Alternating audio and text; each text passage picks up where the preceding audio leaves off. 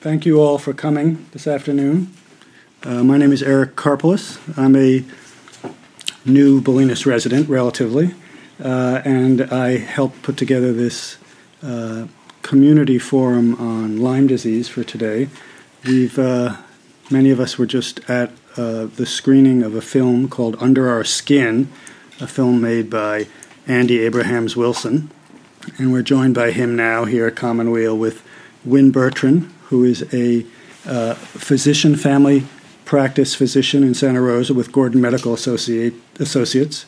Win sees a large proportion of patients who have Lyme disease or other autoimmune suppression diseases.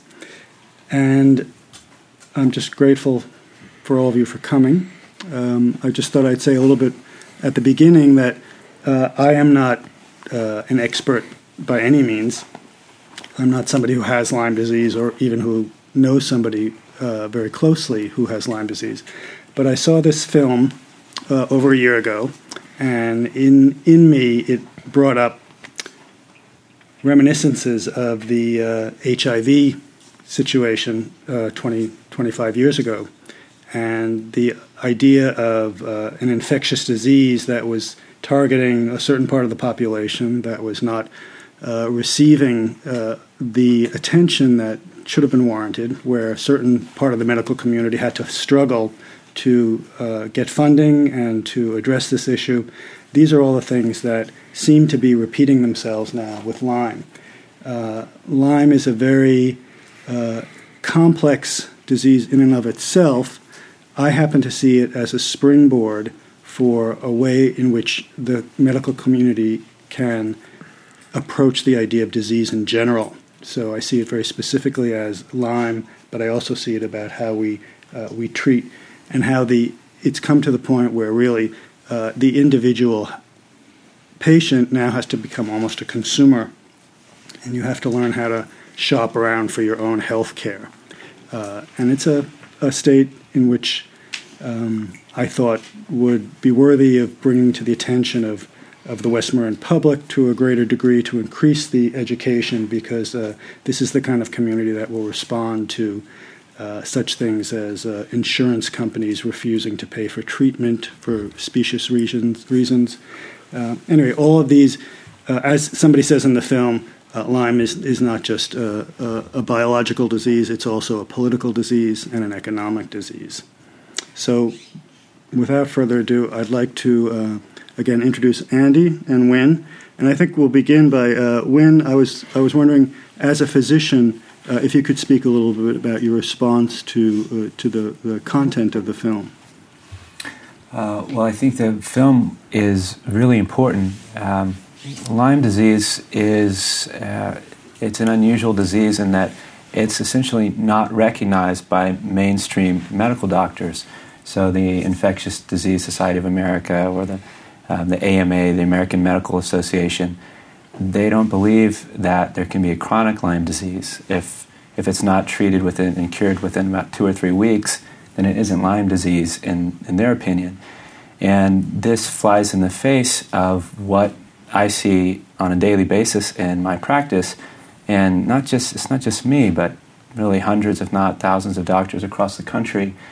And it's a huge, more than a disaster. I mean, it's for patients, it's a terrible thing.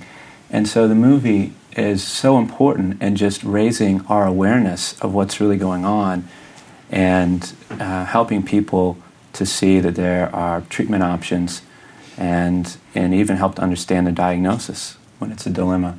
So it's a really important film. And Andy, would you tell us a little bit about how you came to make the film?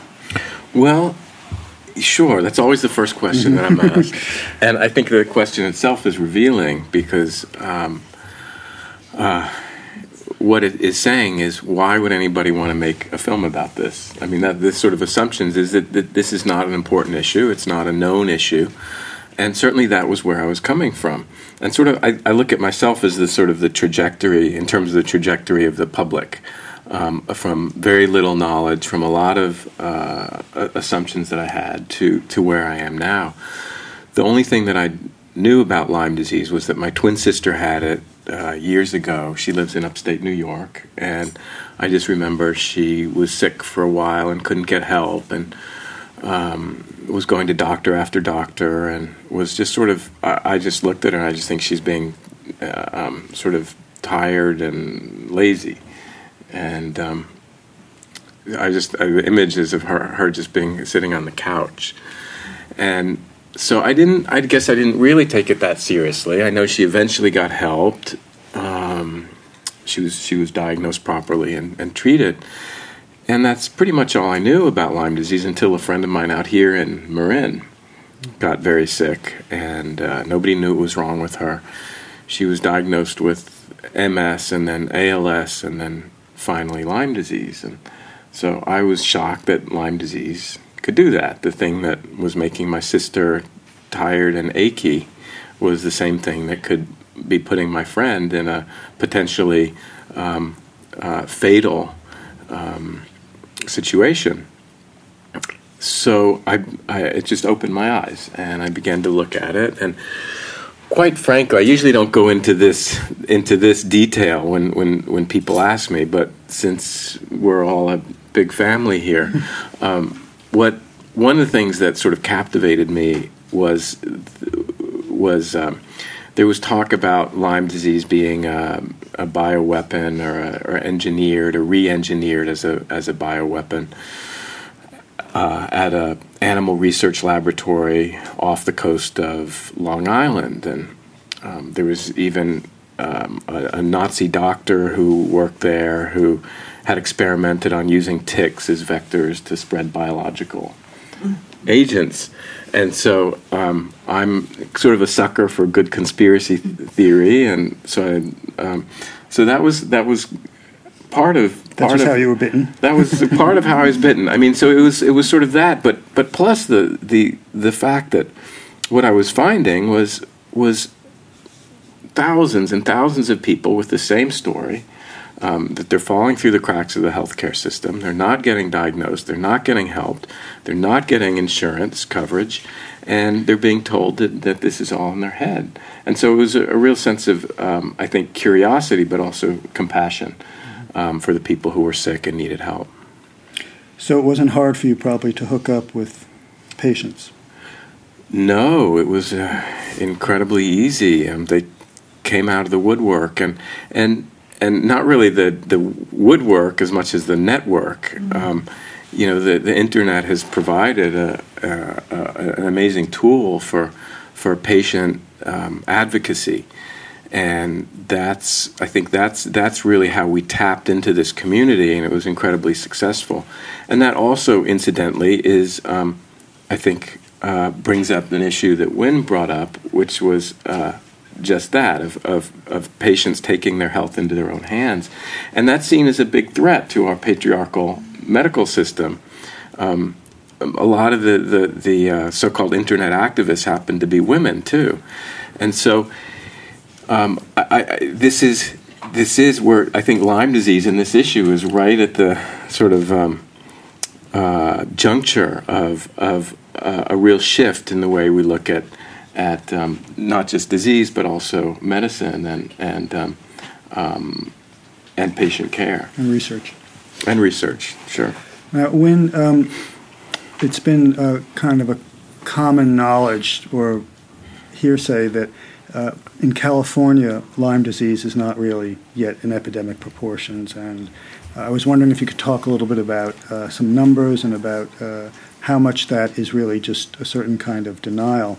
I know that also ties into the idea that the Borrelia is something that can be dormant for a long time, and we can be infected and not know about it, so that's a very hard question to answer. But, I mean, what would you say, what do you know about numbers? Yeah, it's interesting that I hear that a lot, and that's something that lots of doctors are educated. That's what we learn in medical school, and that's what we learn at our continuing medical education conferences, is that this is an illness of Connecticut and of New York and et cetera. And it's really interesting because it's been reported in most, if not every state in the country. And All states. All states, right. And so the message continues to be taught to doctors and medical students. However, it's just wrong. The scientific evidence denies it. So this is one part of the many parts about this, the response to this illness that is not scientific. Just in my practice alone, I see maybe 2 new cases a day. Mm-hmm. And this is over the past 4 or 5 years that I've really been doing this kind of work. That's a lot of people in California. So it's, there's something going on. It's difficult to tell exactly what's going on, because when I treat someone, I know for sure that they have certain symptoms, or I believe my patients. When someone comes in who's a high-functioning person and they tell me, look, I have muscle pains, joint pains, I can't think as clearly, my heart's racing, I'm really tired, and I don't know what's going on. I believe them until I have good evidence to suggest otherwise. And I do the tests.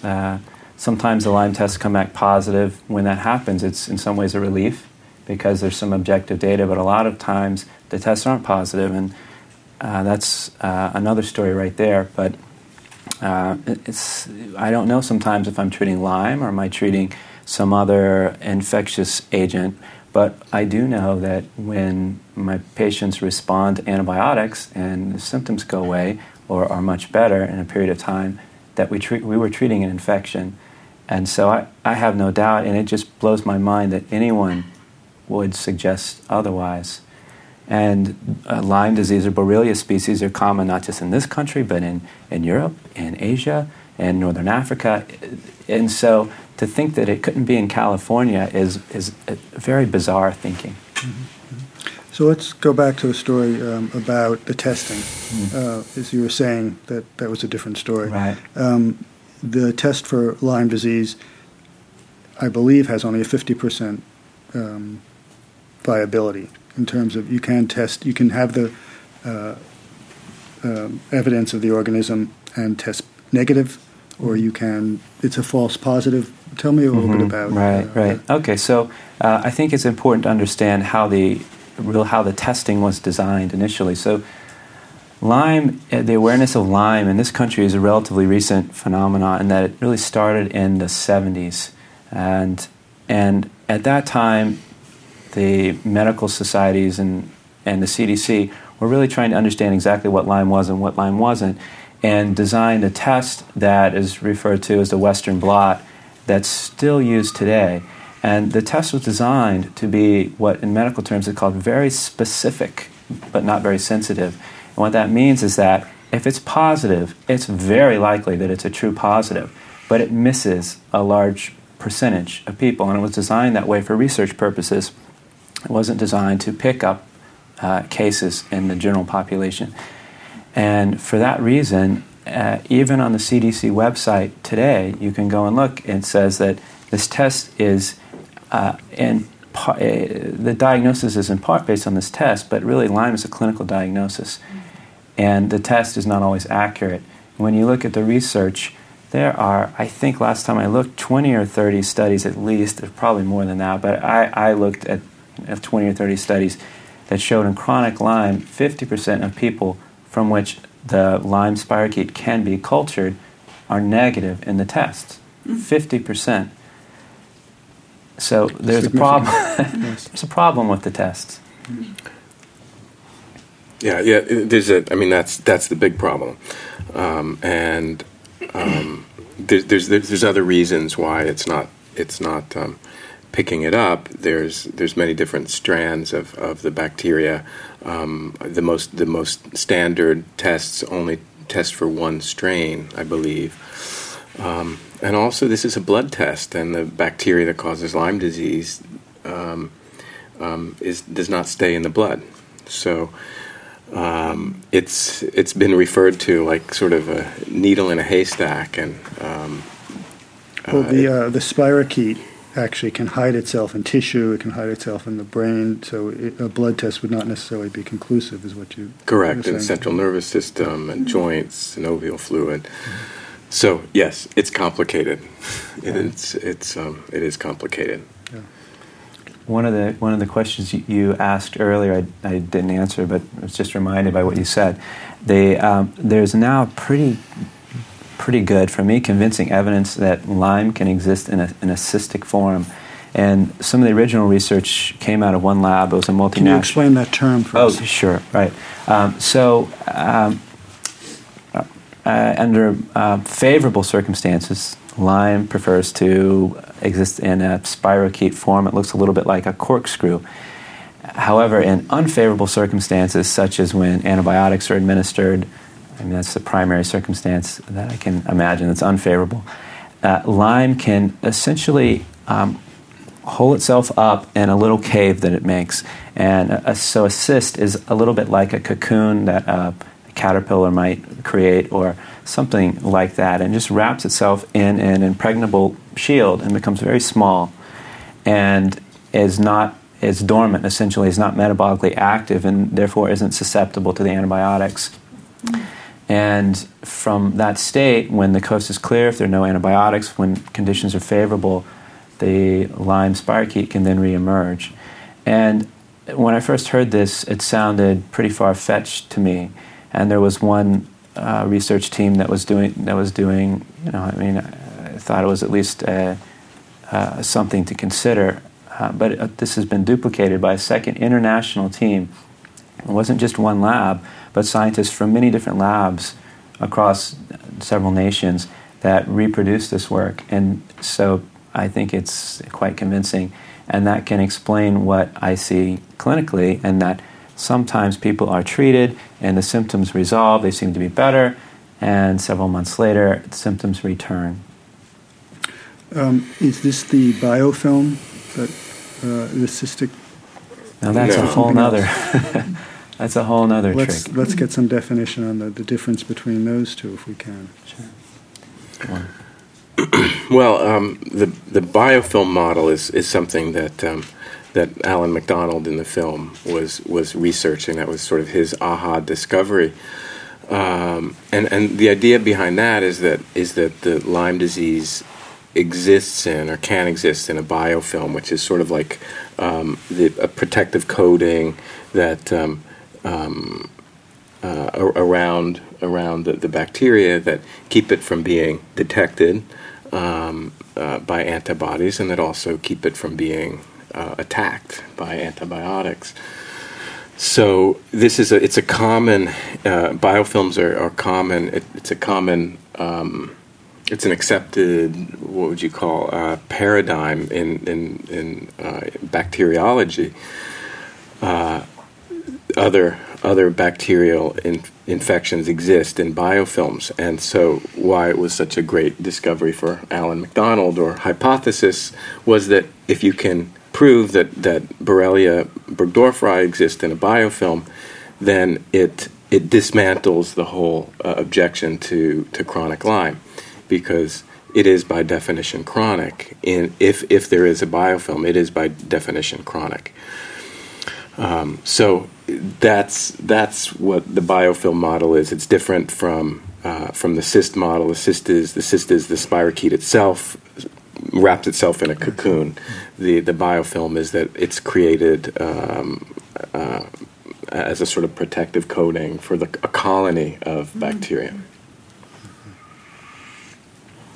And while we're on that topic, the biofilm research is continuing. And unfortunately, Alan McDonald is not continuing it. He was diagnosed with a form of, I want to call it a form of Alzheimer's, for lack of a better word. It's called frontotemporal brain deterioration, and he's forgotten his research. He's completely out of the picture now. He stopped working. They sold their house. It's personally devastating to me, but also collectively devastating, because he was so brilliant and was really a pioneer in this research.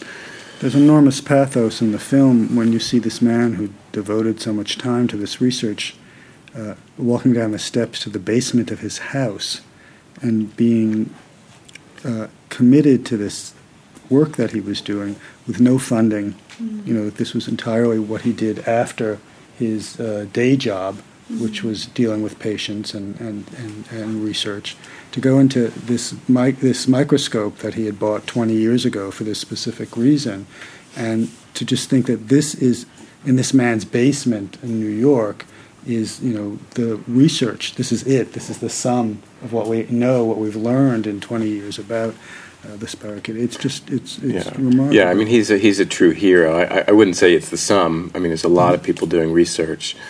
He's the character, you know, in our film, and he really is a true pioneer. And he was on the forefront of a lot of the research around congenital Lyme disease and making connections with other neurodegenerative illnesses. So it's a big loss, and it's quite interesting that he's been working with this his whole professional life, and that he himself is now struck with a neurodegenerative illness. And you know, you have to wonder what infectiously is going on here. Well, let's talk a little bit about that, about pathogens and vector-borne disease. What would you say is, for instance, the connection? I mean, or could one medically make a connection between the contraction of such a disease after 20, 25 years of working with just with samples of patients with Lyme disease, of Borrelia? Well, anything is possible. So I think probably the bigger problem is that I believe he lived in an endemic area. On Long Island. Yeah, so his chances of exposure to Lyme or other tick-borne infections are huge.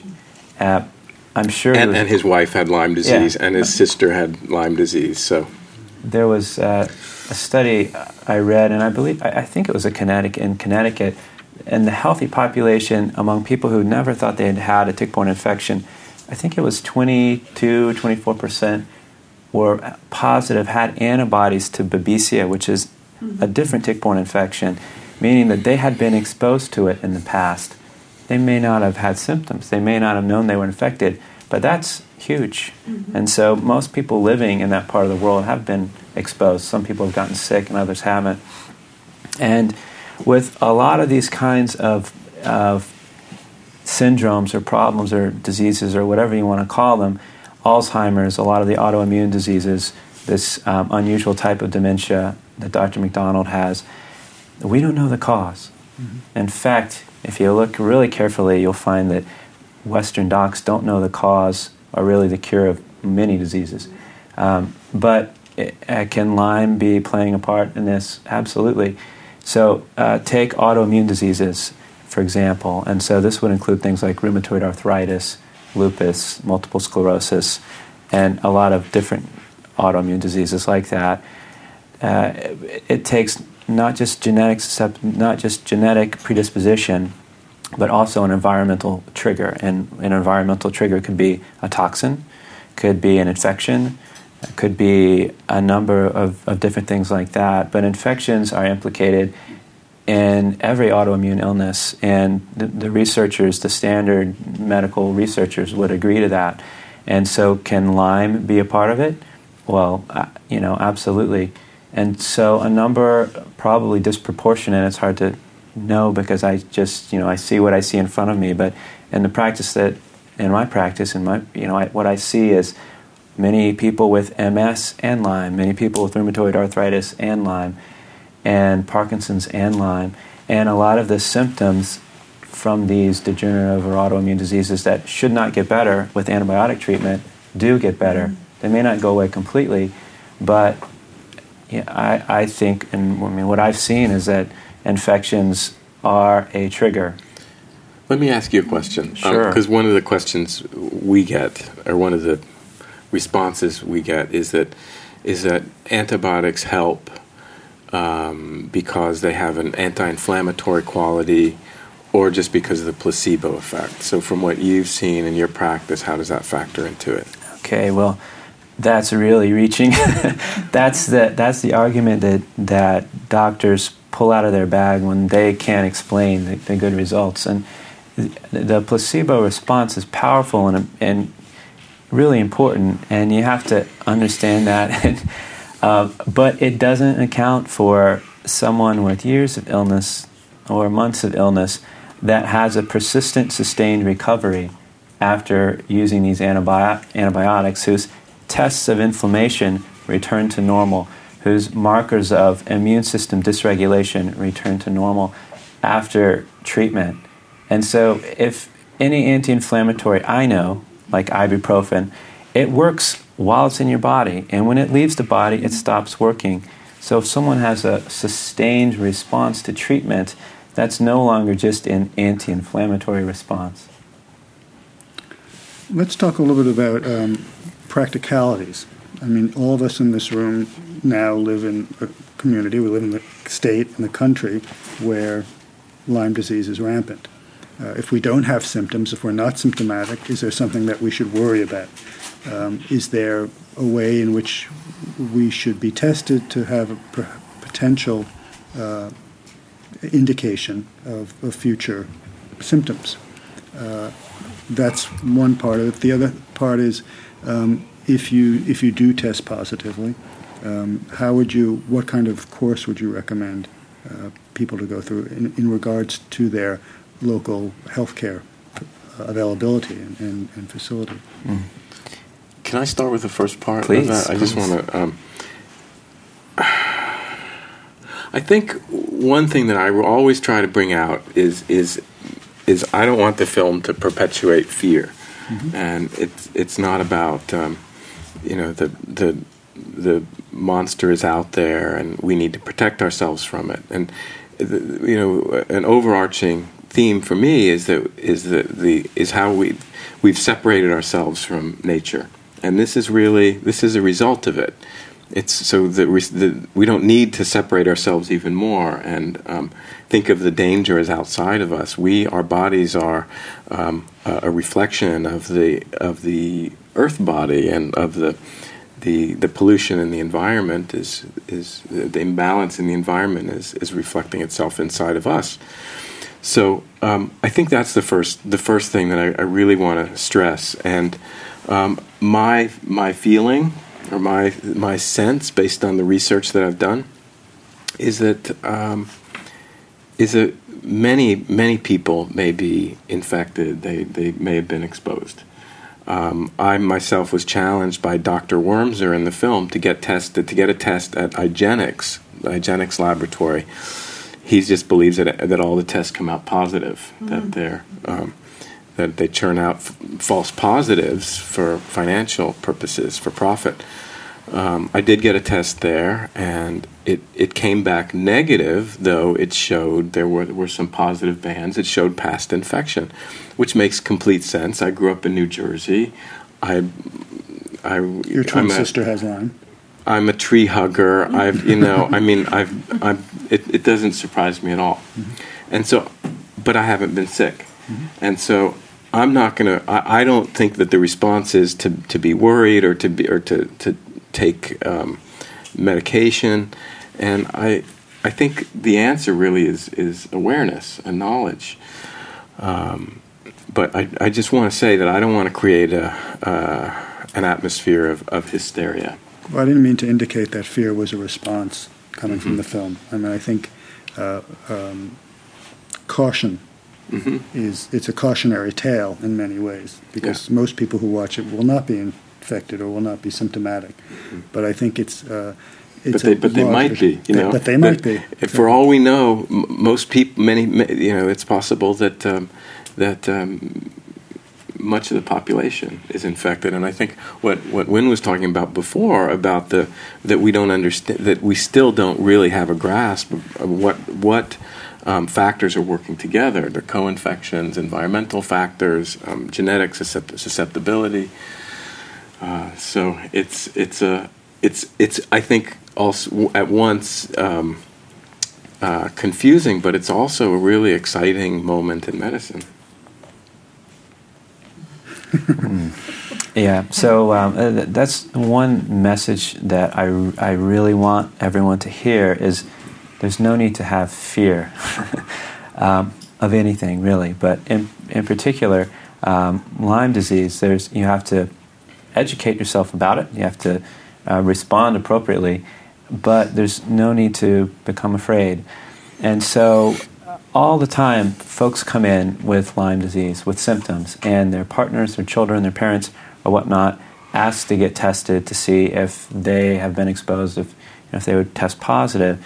And a lot of folks who are not symptomatic, who feel very well, test positive with IGeneX. And this is would be considered an alternative Lyme diagnostics company that's more sensitive, at the very least. It's more sensitive than the standard CDC test. And so it's used a lot, and I use it in my practice. So what does it mean if someone is antibody positive to Lyme? Should they be treated even if they feel well? Are they going to have problems 20 years down the line? Are they going to have Alzheimer's because of this?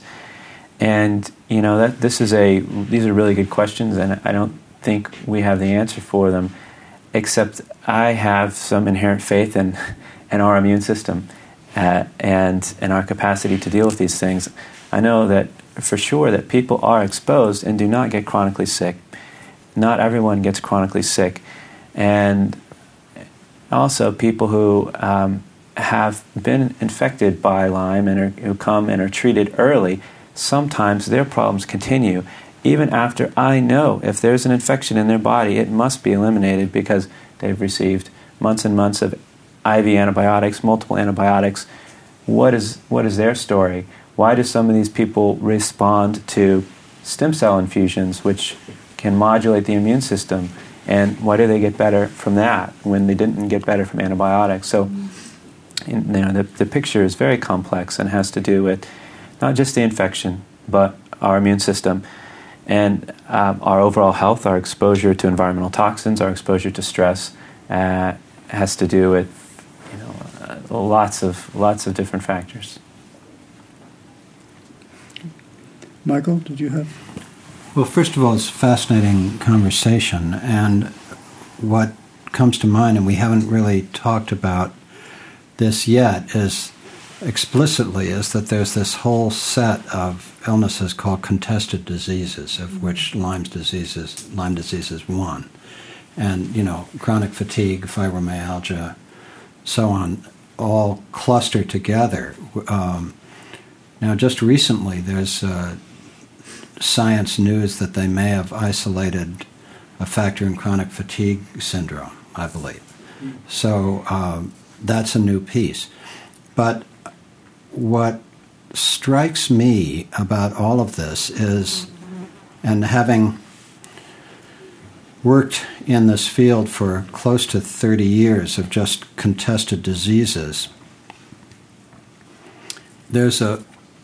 how can I describe it? There's a kind of a cultural process by which contested diseases rise and fall among that part of the population that has a complex symptomatic experience. And so there's a constant effort, understandable, by people to find some name, some diagnosis for these complex experiences. Now, I'm not at all saying that they are psychosomatic. I am saying that an emerging model of health that we talk a lot about in the Collaborative on Health and the Environment is the ecological paradigm of health, where different people develop the same disease or syndrome for different reasons.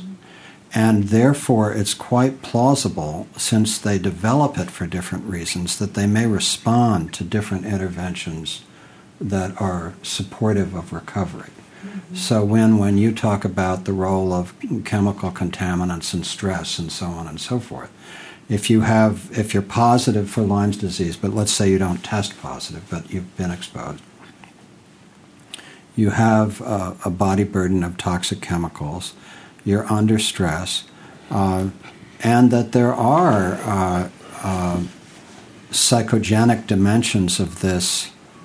Not that it's a psychogenic disease, but that there's a psychogenic vector as well as a general stress vector and an infectious disease vector and a chemical sensitivity vector and so forth. And so you end up with this whole category of contested diseases, and people are shopping both for a treatment and to understand, in some sense, where they fit in this pattern. Yeah, and I think the question is really to contest disease in the first place, because I think we're moving away from the paradigm of one pathogen, one disease, and one cure. And I think this is a perfect sort of model for that. And I mean, in a way, I almost feel guilty talking about Lyme disease as Lyme disease, because I think the people who are working in it understand it not as just even just one pathogen, but think of it in terms of a complex. Yet at the same time, we have to communicate in symbols and language, and this is the language that we have, and this is the film that we have that can bring about an awareness. And I think there's a lot of steps sort of beyond that in terms of addressing the larger issues of illness and medicine. And the film, therefore, is well named by being called Under Our Skin, because there's not just one thing under our skin. We don't know entirely what's happening, the complexity of the makeup of what we find in our bloodstreams. When I entered the stream that we're talking about in 1972, when I came out here from teaching at Yale and started a school for troubled kids because I'd seen a little girl who'd been diagnosed retarded until somebody took her off wheat and dairy products, and she turned out to be learning disabled but not retarded. And it was so striking that I gave up my teaching job to start a school out here to look at the role of nutrition in food and chemical sensitivities in the learning and behavior disorders of children. And so at that moment, Ben Feingold's food additive diet for hyperactive learning disabled children was a very visible thing. And behind Feingold was an extraordinary physician named Theron Randolph, who was a clinical ecologist who was looking at food and chemical sensitivities at a much deeper level than Feingold was. And so I traveled around the country looking at these places that were treating the contested diseases of that period of time, particularly the contested diseases of children, with diet, with supplements. That was also a period of time when there was a big question about whether schizophrenia could be treated with nutritional supplementation, so anyway, I've spent these past 38 years in the stream of contested diseases, and so I watch this film with that history of the different nomenclatures that rise and fall around these complex symptomatic syndromes. Of which, and my experience is that there tends to be some truth, at least, in all of them. Another one of the most common now, let me just say this, most common now, which we've spent a lot of time focused on, is the increase in the autistic spectrum diagnoses. And again, one finds parents doing this unbelievable range of interventions with autistic spectrum kids. Is there a real increase in the number of kids? It's very similar to the Lyme disease. Is there an epidemic or not? There's a whole bunch of people say there's not an epidemic, that it's just that everybody's moving to California for better treatment, and because, the definition has shifted. So it's, I guess I'm saying there's this history in which Lyme disease is a part of a very complex, long history. The one difference is that Lyme disease is an infectious agent, is infectious, and none of those other things, as far as we know, are. And I think that's really that's important to point out. because a lot that is. I'm not saying you're using it as a rationalization, but it very often is. It's lumped together in a sort of historical perspective in terms of looking at contested diseases or sort of catch-all disease, the disease du jour, as Dr. Wormser put it. So I just think that's really important to say. We do know what causes Lyme disease. But isn't it fair to say, yes, that there is an infectious agent, but at least as I hear it, we're also saying sometimes you can identify the infectious agent and sometimes you can't, right? But sometimes that's about identification. Excuse me? That's about identification. But if people have symptom clusters that also fit into other, and by the way, I'm not at all saying they're psychogenic. We've already been talking, Wynn's been talking about the multiple diagnostic categories that people are in, right? So we've already said food and chemical sensitivities are very real, you know. Autistic spectrum disorder is very real. Nobody's claiming these are psychogenic. So if people for a wide range of genetic, environmental, and other causes enter symptom clusters that get diagnosed differently depending on who they go to see, and they're not testing positive for Lyme disease, then that sector of it seems to me to be more ambiguous than those for whom you can demonstrate in one way or another that either you can find the vector, or with a treatment of antibiotics they reverse and become well. Maybe I can comment too. Sure. So when someone presents in our office and they have fatigue, joint pain, muscle pain, heart palpitations, all these symptoms, it may be that they have Lyme disease. It may be that they have what would have been called chronic fatigue syndrome, and what I'm still at the moment calling chronic fatigue syndrome, which is just a descriptive term. And we use these descriptive terms when we don't know what the heck is really causing it or what the heck is really going on.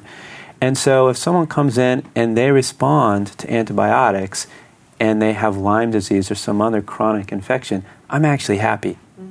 Because this means that they're going to get maybe all the way better, maybe 1% better, but they're going to get better. It's the folks that don't respond to the antibiotics. I know there's something else going on. And as you mentioned earlier, in science, the finding of XMRV, this a new retrovirus that is present in many cases of chronic fatigue syndrome, maybe that's a piece, maybe that's one of the players. But as one of my mentors, in a way, I guess, or someone I look up to, a man named Dietrich Klinghardt, who's a physician and PhD as well in Washington State, he says the more we look, the more infections we're going to find. And this was called chronic Epstein-Barr virus infection 20 years ago, I think. I wasn't practicing then. But if we look and we test the Epstein-Barr virus titers or the cytomegalovirus antibody titers or many of these other herpes family viruses, we'll find elevated antibodies that shouldn't be that high in adults. They shouldn't, these folks with really high tests. And are these guys a primary cause or are they a result? I think they're a result because you can see that same kind of activation of these viral infections even after running a marathon or other major stresses. But it's something we have to consider. And some of the latest research has showing that in some people, toxins or infections can activate the immune system in a way that's almost like a traditional autoimmune disease like rheumatoid arthritis. But in some folks, it seems to present like chronic fatigue syndrome or chronic Lyme syndrome, and that even after the causative agent has been removed, whether the Lyme spirochete has been killed, or some people can have these kind of syndromes after mold toxicity, even after the mold has been removed from their environment or from their bodies, they can still have these persistent immune dysfunction states that if you just modulate the immune system, then you can really see some benefits. And so it is very complex. And part of my practice is actually trying to help people understand that it's not just Lyme. And it's, in Lyme, when folks talk about Lyme, they talk about many of the co-infections, the tick-borne co-infections. It's not just about tick-borne co-infections.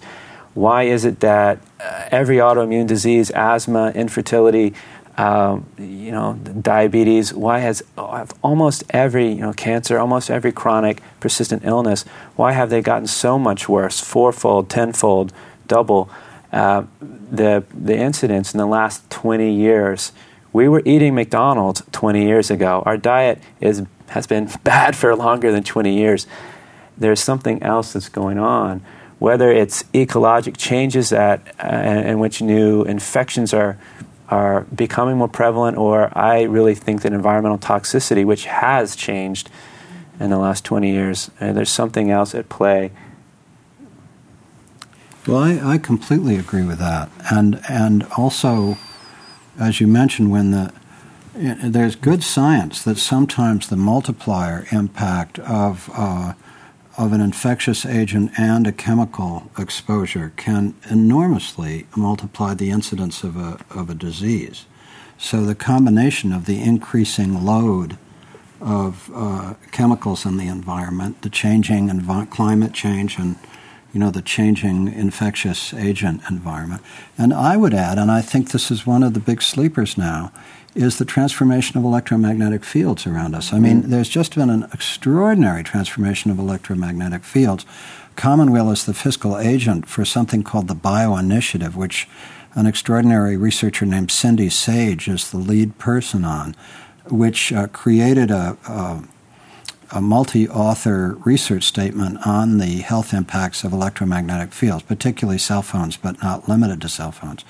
And this document in Europe has triggered a tremendous change in advisories from the government on cell phone use in general and cell phone use by children. The French government literally just came out with a new statement saying that we just have to look at and dial back the whole EMF exposure that we're all bathed in. And because that's invisible to us, it's one of the really transformative things that we're all facing that also has synergistic impacts with chemicals and infectious agents. So we're shifting the whole ecology, and we're dealing with this long history of contested diseases, which are real.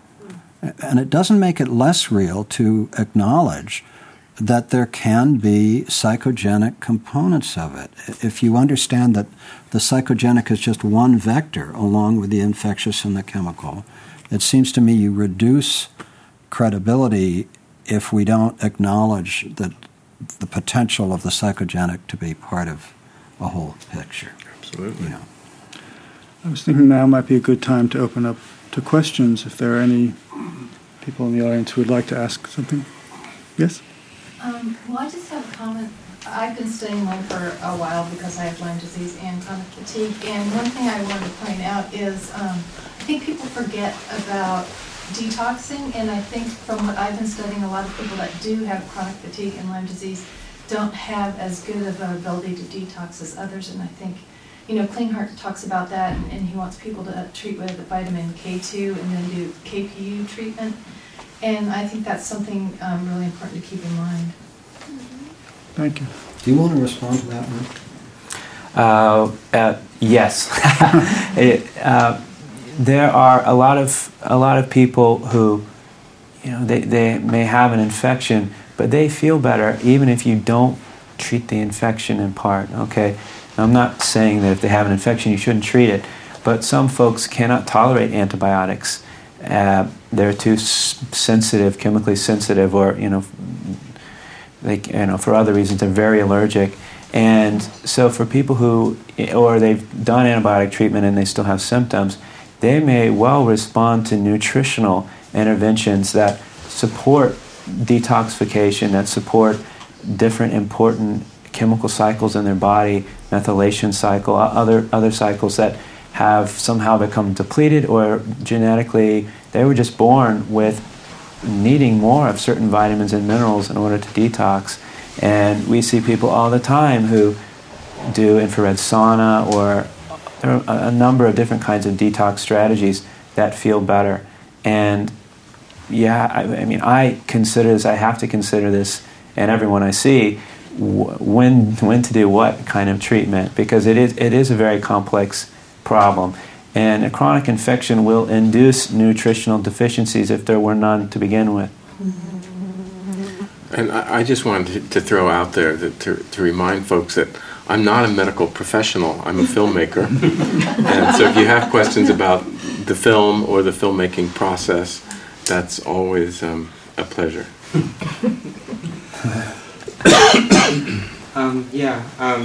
I saw the film, and I was actually kind of a little weary to see the film, sort of putting it off, even though Lyme's been sort of on my mind for over a decade as a possibility, something mentioned to me, and so I didn't necessarily want to see this film, but then I was doing okay until I had this one heart drop in it, where it mentioned that idea of transmission.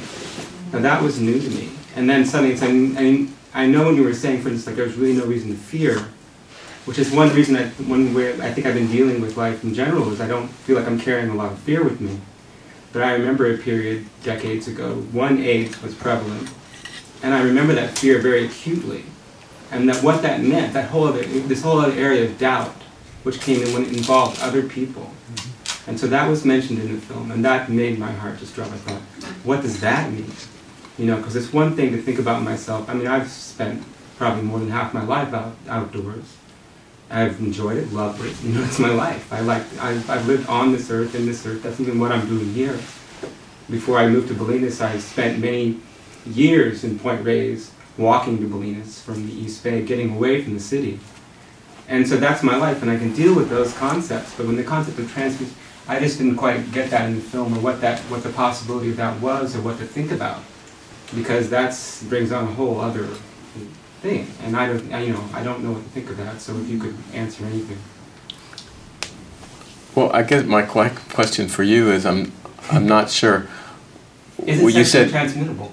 Well, it's debatable. I don't think there's no confirmed studies, but people who work in the field, a lot of them say that anecdotally that seems to be the case. Huh. But why were you avoiding the issue? That's what I was wondering. Well, it's my coping mechanism. many years ago, people have thrown things at me in terms of like Epstein-Barr. In my life, I've had many people, if you have a problem, I find if I go looking around, I usually will find an answer. And after a while, I've sort of decided in my life I got a little tired of finding answers unless I really needed one, So when it came to Lyme's disease, over a decade ago, I was treated with about 2 months of doxycycline after several years of having problems, and after which some of them resolved, some of them did not. And actually only recently have I felt the urge to go look for more answers along these lines. I mean, it's just my coping mechanism, I'm saying. So that's the way, I deal with things. Now, of course, I feel, knowledge is power. I just don't know what knowledge is sometimes. And so that's actually, I have another question, too, outside of the transmissibility. Is there a Bible for this thing? Because it was suggested to me that there was a book by Singleton, The Lyme Solution. I don't know if you've heard of that, the book. And I went to go look for it at Barnes & Noble, and it had been pulled to be re-edited, to be updated. And I was just wondering, is that still a viable thing to go look for? Because that's my approach when I do want to find out about things. I get a book and I just get into it, Be careful what you read. Yeah, I know. I'll just speak to your question. What I see and what a lot of practitioners see is an increased incidence among family members and partners of these same kinds of symptoms. And what partners or family members share is not just, if it's an intimate partner, then maybe it was sexually transmitted, but maybe they're in the same environment. Maybe they go hiking in the same places. Maybe, so there are a lot of possible explanations. And it hasn't been proven convincingly that it is sexually transmitted, but a lot of people who are in the field think that it could be. And spirochetes are very good at burrowing through connective tissue. And a famous spirochete that we now don't think of that often as syphilis. And it's very obviously sexually transmittable. So we don't really know. And if you don't know, you have to come to your own conclusions about how you want to respond to that. But really, it's possible.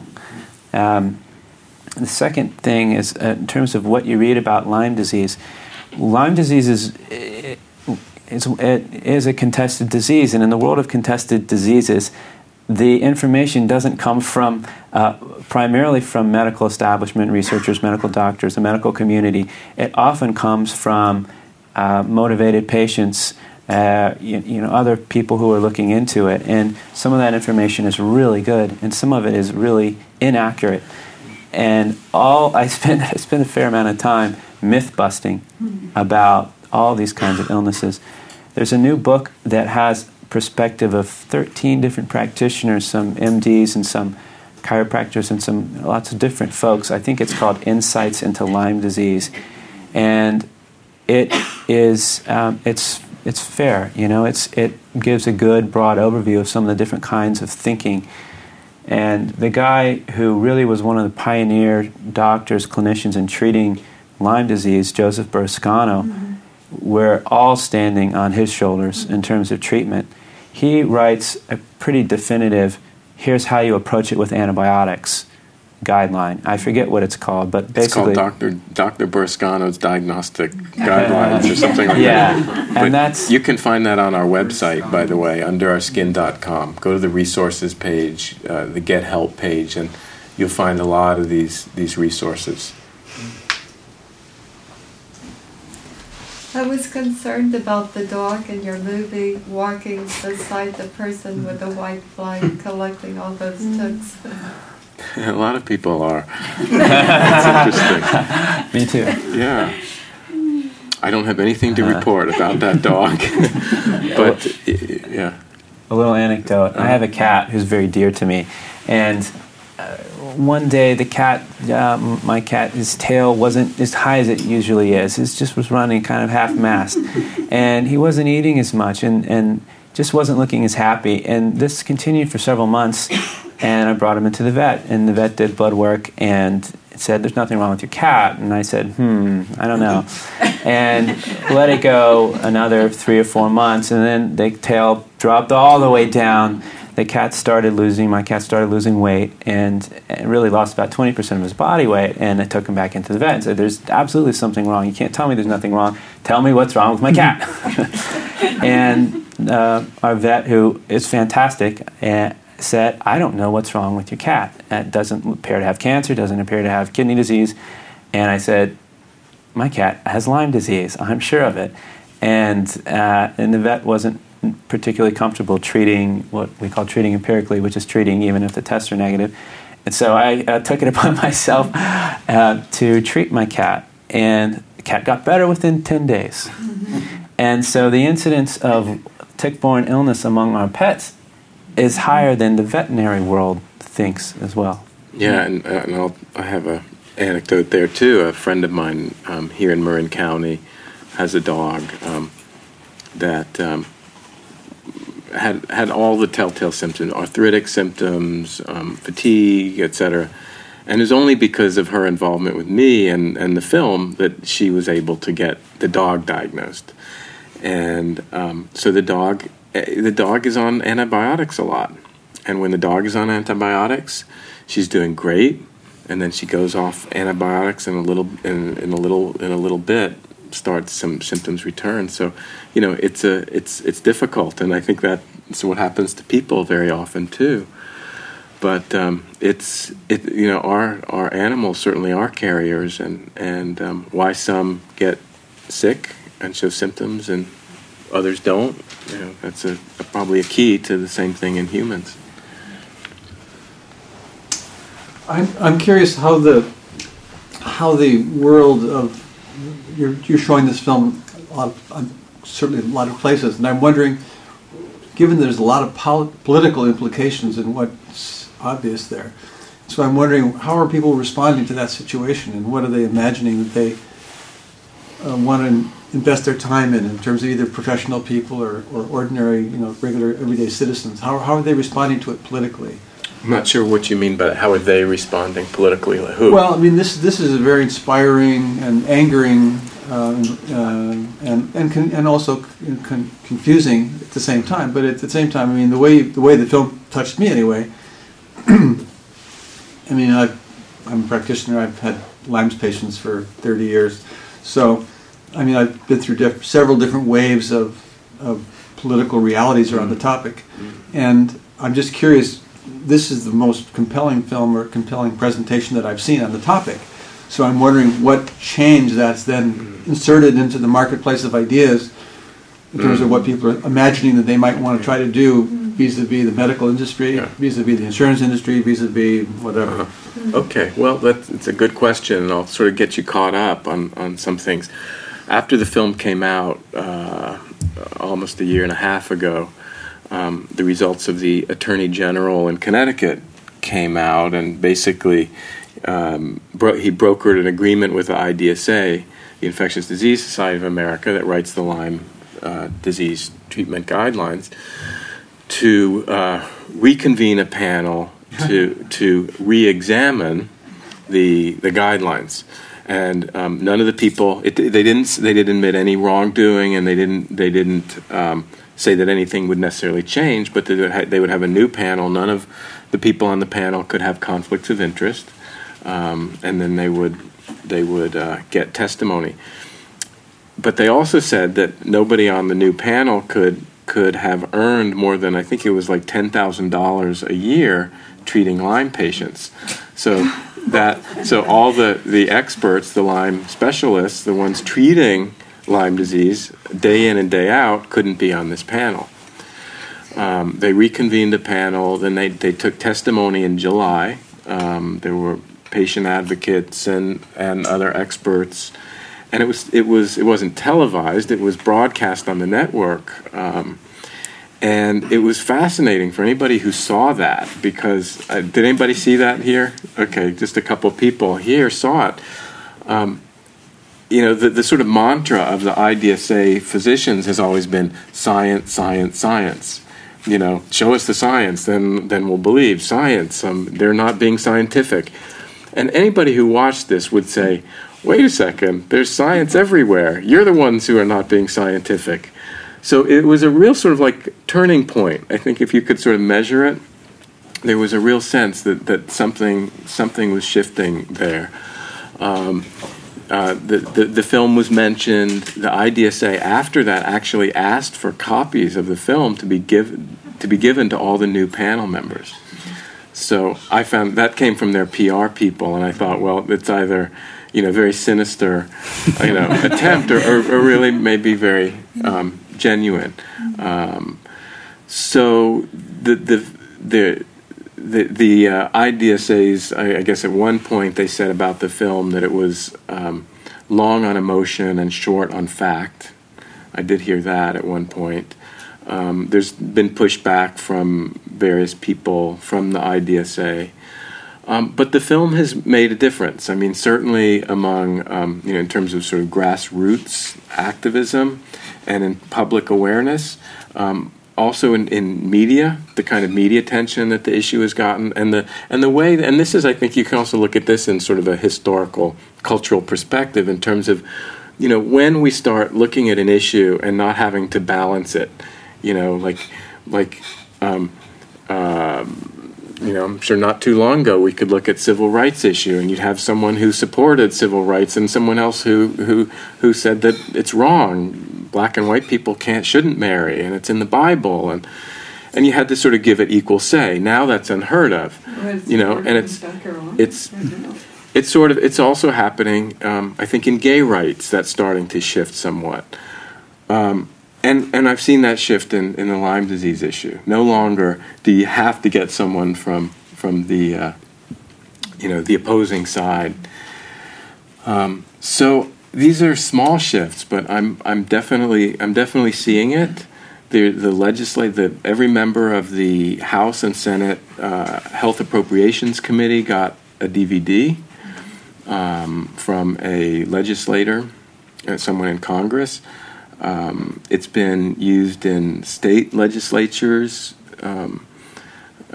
for advocacy, and I understand that President Obama personally got a copy.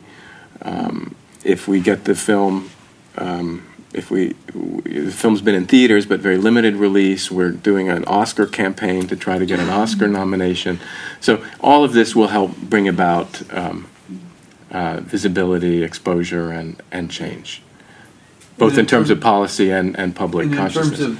In terms of the financial industry, the insurance people, and all, of course, so it's too early to think about that part. The political part's coming first, and then conceivably when those forces change their picture, then the money thing maybe would follow. Vaccine. One of the follow-ups on that, and I thank you very much, Andy, for all the work you've done, is that I have Lyme disease. I've had it for 20 years. I also want to thank my doctor for being here. Great. When my daughter was diagnosed, we live in West Marin, and I got angry. I mean, I've been angry for years about it, but I really decided to get into it. And there is a very, very strong political network going on. The California Lyme Disease Association is an incredible organization. I found in my research, the Rachel Carson of the Lyme disease movement, Phyllis Mervine, who lives up in Ukiah. There are people working behind the scenes all the time. One of the new things legislatively that has happened is there's H.R. 1179, which is the House bill that's now in the Energy and Commerce Committee, that basically is asking that there be committees within the NIH and the CDC that will oversee research to be done on Lyme disease and to acknowledge chronic Lyme disease. So that's just a beginning step, because there needs to be lots of research, because as you said, treatments vary from one person to the next. There isn't one course that's necessarily going to work for every individual, and there needs to be more research. That's one thing I want to comment on. But one of the things I wanted to ask you about the film that I didn't see that came up, because from the political side of it, well, two things. One is the Bayh-Dole Act of 1980, which you kind of got into a little bit with the IDSA. I wanted to know if you had any. The Bayh-Dole Act of 1980 was basically allowed universities and researchers to patent their illnesses, and that was the act. Have you heard of anything about the repeal of that in the healthcare bill? To me, it's critical for any research for all of these diseases, as you described, that autism or MS or any of those diseases, to get the privatization out of it. And the other question I had is the question of the blood supply. Mm-hmm. And I went to San Ramon for a group of Lyme people getting together, and I went back to D.C. to talk about this legislation. And that question came up, but it's never really strongly pursued. I know that one doctor said, well, that the Borrelia, the one Borrelia that they all talk about, doesn't last in the blood very long, but no one seems to know what happens with Babesia or any of that. Have you heard any more updates about that? It is of concern what's happening in our blood supply. Oh. So those are the two things that the Bayh-Dole Act of 1980 and the blood supply. Yeah. Have you, and any follow-up? Well, I'll just say about the Bayh-Dole Act, no. But we bring it up in the film. We don't call it the Bayh-Dole Act. We talk about it in terms of deregulation. And boy, what a mess we're in because of that, and because of a lot of instances of deregulation. What seemed to some like a great idea at the time is really coming back to bite us, literally. And that is an example. I mean, how can you have checks on medical research, when universities, when the researchers are entering into the commercial fray in the way that they are. I'd like to inject just a little the way in which the disease can be a metaphor. I mean, this is 1980 this happened, Ronald Reagan. We're talking about the current economic crisis we're in. Yeah. And it's an enormous sense in which deregulation, became a paradigm for government activity, and we're feeling the expense of it, the price of it. Mm-hmm. Sorry. Let me make just a quick suggestion. We should probably do another 15 minutes or so of questions, and there are a lot of hands up. So let me just suggest that we get a bunch of questions and comments out and then let both of you respond to them. Would that be okay? So who else wanted to speak? Yeah. Two major questions I have. One of them is about these co-infections. I know I've been pointed in the direction that I may have Bartonella, and I don't know. I've resisted getting involved in this whole antibiotic thing. They seemed more dangerous to me 20 years ago when I first ran into this than perhaps the illness. And maybe I'm wrong, maybe I'm right. But are some of the other co-infections any more treatable? Is one question. And the other thing is that I noticed when he said something about not wanting to see the video, you guys all turned and looked at that.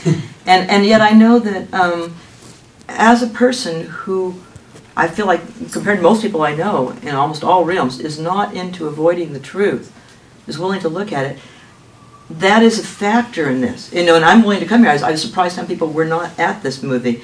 But it is threatening and it is scary, and probably even more so if you feel like you have it. Because it made me feel almost nauseous to look at that. And did I make a mistake 20 years ago in not pursuing antibiotics, or did I do the wrong thing? I don't know. But there's a place of, maybe it's the illness model, that when you try to go in getting rid of these things, it's almost like you feel like you get worse. And you may. And I'm not saying that their treatments don't work and their things, but for many of us out there, I don't know if that was the right course to do a lot of antibiotics. But there's a phenomenon. There's something going on there that this is very threatening. You say it's not scary. No, don't be scared. I mean, you don't want to be scared of nature. People have moved to this area, don't want to be frightened that it's going to destroy their life, and even more so if you already have it and you can feel it is doing something inside of you.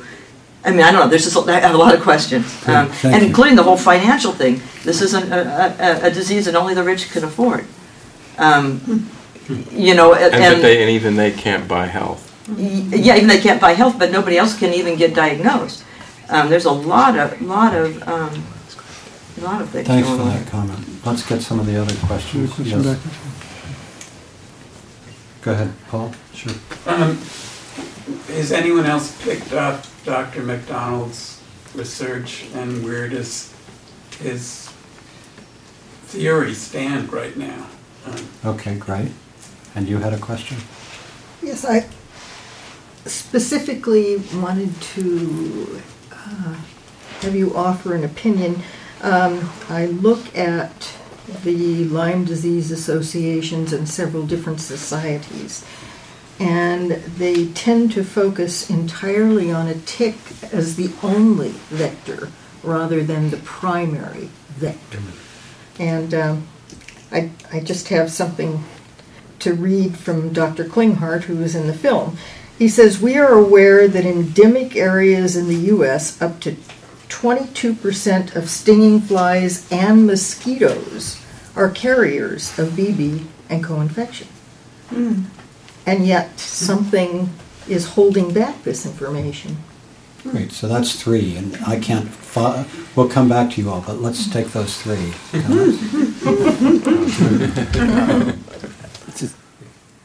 The blood supply.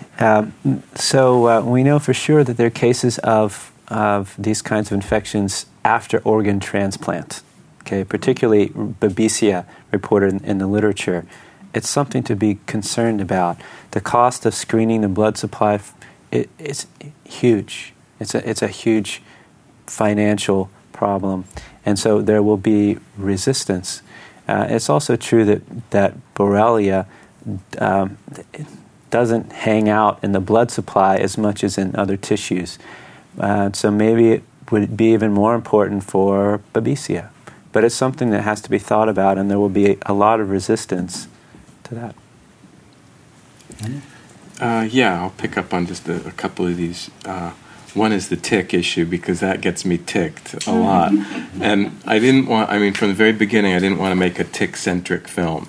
Because every time we hear about Lyme disease, we see a picture of a tick.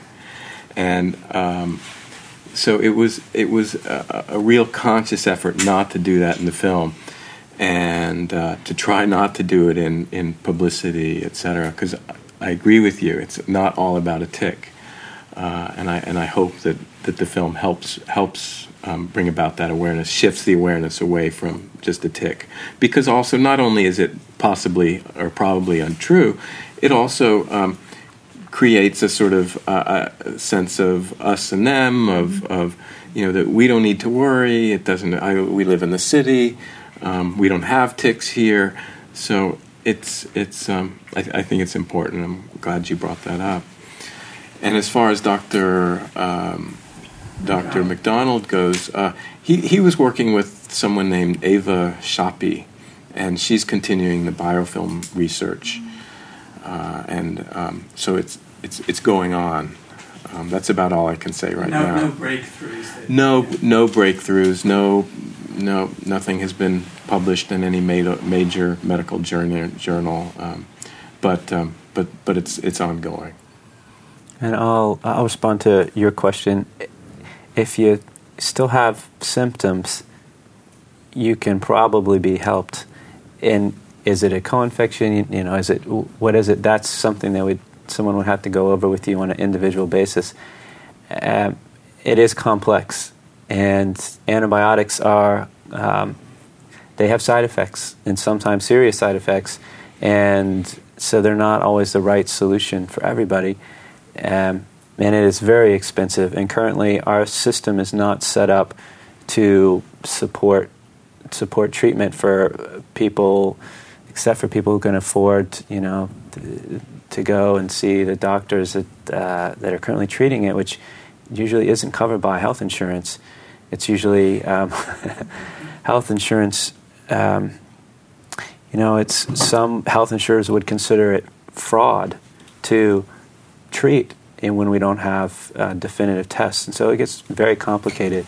It's a tricky situation. The whole system. Part of what we are all talking about is that the system is not necessarily set up with the public's best interest in mind. And that's an understatement, really. And the different interests that are involved, it is really, it's terrible. It's insidious. It's the more you look, the uglier it gets on many different levels. So one of the tasks we're faced with is learning what needs to be learned and stepping up and making having our voices be heard, speaking up and saying what needs to be said. Let's just take a few more questions. There was one over here, yeah. Go ahead. So the whole talk of possible conspiracy theory on a couple of different levels, whether or not that's some causative factor for the existence of Lyme disease, but more of interest to me is why is there really an incentive for the medical establishment to deny that chronic Lyme disease exists? And what is I do believe that they talk about in the film, there's some level of a conspiracy theory there, but it doesn't necessarily make sense that is a financial one. I mean, if there are people who stand to gain from patents or from treatments or various other aspects of it, it might be to their benefit to think that chronic Lyme disease exists. And also, for insurance companies to deny treatment up front, it seems to me that's a much more costly decision in the long run because of the amount of complications, the amount of tests that occur, the amount of hospital visits, etc. So I wonder if you just comment on, from making the film, what you unearthed a little bit, and if there's something there. Great, we'll hold that. Yes? And that's another whole panel. I grew up Summers, Montauk Point, and I've been tick bait for 60 years, and I've dug out thousands of them from myself. I don't have any diagnosis. I don't know yet whether I have a cluster of symptoms that should have been diagnosed. and Verrazano, of course, was in my neighborhood. He got death threats. I mean, he was hounded by the medical community in his early years. I've had friends that have lost their spleens from babesiosis, and I think that there is, and I'm more of a tree hugger and a gardener than a lot of the people that have come down with very severe cases of Lyme. So I think a lot of it has to do with, mice infestation, rodents, things like that, other kinds of carriers than simply whether or not you ever had a tick that you dug out of your skin. My concern, as you spoke about the cluster of symptoms, is that it's almost worse to have the diagnosis because of the way our medical system is set up. I mean, better maybe to just, get an infection on your arm or something and say, well, treat this, name this, it's in the medical okay, for my insurance company, they'll cover this. Don't tell them that I might have, the underlying cause really being Lyme or some other thing that is the popular, debatable, label. Great. And yes? Yeah, I have Lyme also, and Babesia, and my doctor's here too. And hello, all the new ones. But I had a question about the CD57 and what you thought of that, and I've been having conflicting results with that. I also have another question with, I have a young lady which I really think she has Lyme, and fortunately I've brought her to my doctor. And but she was diagnosed, first of all, with lupus and all these different things, and transverse myelitis and mycoplasma. But she ends up having severe lesions in her spine and in her brain. And I was wondering, what do you know about the lesions, or being, with being diagnosed as MS, but multiple lesions and Lyme? Great. 3 questions. So, Andy, do you want to start? Why don't you want to start with the multiple lesions? Yeah, that's okay. So there are many things that produce these lesions. Sometimes they're called demyelinating lesions. Sometimes they can be caused from other things. But there are many people walking around with abnormal brain MRIs and spinal cord MRIs who don't have symptoms. And there are a number of people who have Lyme and have these lesions and don't have MS. So the diagnosis of MS is not based on that. It's that plus other things, and it's very complicated. But one does not equal the other necessarily. It all has to be taken in context. She's had so many different diagnoses. Yeah. Well, then it's unlikely that it's just MS. Okay, it may be MS and some other things. And luckily, she has a good doctor. Andy? Okay. What was the other one? The other question? Well, there was the question about the conspiracy. Okay. Okay. Insurance. And what was the other question? CD57. Oh, CD57. Yeah. Vectors. Right. Go for the CD57. Okay, CD57 and vectors, quickly. The CD57 is a measure of natural killer cell function. It's a measure of immune system function. It seems to be dysregulated in not just Lyme, but other chronic fatiguing illnesses, and it doesn't seem to correlate with treatment response necessarily in my patients. Sometimes it does, sometimes it doesn't. So it's supporting information, but I don't use it as any kind of a definitive test. That's my opinion. Other doctors have a very different opinion. Vectors, it's not just Lyme, but other we call tick-borne infections are almost certainly transmitted by more than just ticks. I don't want to get into much more than that, but I would agree with that. Okay. I'd rather not use the word conspiracy because that gets us into trouble. And as you saw in the film, we didn't even address the issue of Plum Island and the whole issue of the potential biological and the Nazi. I mean, there were enough Nazi-like characters without that, so we didn't need it for the drama. But it's very complicated. It's one that we asked ourselves all the way through the film, was just the questions that you're asking. I think the easiest one is to look at the insurance question because it's short-sighted. I mean, that's just the way the system is. it's short-sighted, and if the insurance industry were able to look down the road, not just in terms of Lyme and this issue, it might be different. If they had learned from AIDS, for instance. But yeah, and I mean the obvious thing though is if they don't need to pay out, then they're not going to want to, so they're going to want to find a reason not to. And it's very convenient to have the IDSA Lyme treatment guidelines as a foil to do just that. You know, the more difficult question is why this the intransigence, I guess, about chronic Lyme disease. And I think from a systemic perspective, it's more profitable. Like a chronic illness is more profitable. Period. But if you're looking at it in terms of these specific, this is sort of, we call them the Lyme gatekeepers. They do have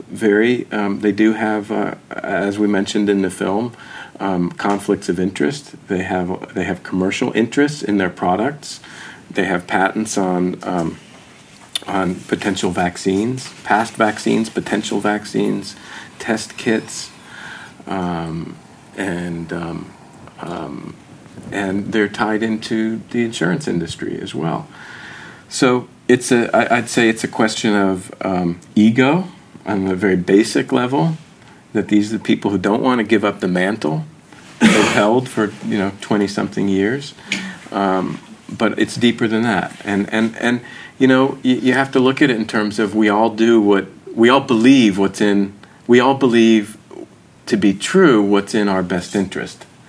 So even without putting a sort of conspiracy angle on it, I think a lot of these guys do believe that they're right. It just so happens that their belief supports their pockets, or their university's pockets, but we have a lot of very detailed information about this in terms of what are those patents and what are those conflicts. We couldn't get into all that in the film, but when you saw when we had the windows with the individuals, that corresponds to the people on the. I mean, it directly corresponds to the people. So if you look at that, the images of the photographs are the same as the windows. Yeah. It's the same as the windows. Graphically, that was very powerful. And and if you notice that Dr. Shapiro and Dr. Wormser were implicated in almost every conflict of interest. So if you're really interested in pursuing it, we have people who could get you more information. I'd like to comment on that too. So the peer pressure for a doctor to think the same way that all the other doctors think is enormous. And if you don't think the way other doctors think, you are kicked out of the club. You may not have patients referred to you. You may have a complaint against you. And if you have a complaint against you, you could lose your license. And all the money and time that you invested in your education and training could go out the window, and you might be looking for a new job. And so I think that even if there weren't financial conflicts of interest, the culture and the stranglehold on certain, on doctors to have just a certain, to toe the line and to think the same way everyone else thinks, that is enormously powerful.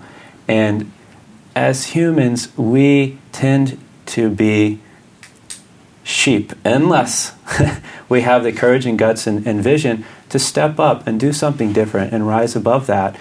And I think that's what we're seeing. And it's a good reminder to all of us to really stand up for what you believe in and step out there. Because I think that is just as important as any financial conflicts of interest. I think we should call a close to the formal part, but I'm hoping you folks will stay around for just a little bit to answer individual questions. So Eric, do you want to thank our guests here? I would like to be delighted to thank Win Bertrand and Andy Abrahams-Wilson for being here today at Commonweal with us. Andy for showing the film. I want to encourage you to look at the Open Eye Pictures website, which shows the other work that Andy is also involved in, the other films, which are equally compelling in their own way. And to thank Michael Lerner for acting as an eminent screeze that he is and sharing with us. Thank you all. Thank you.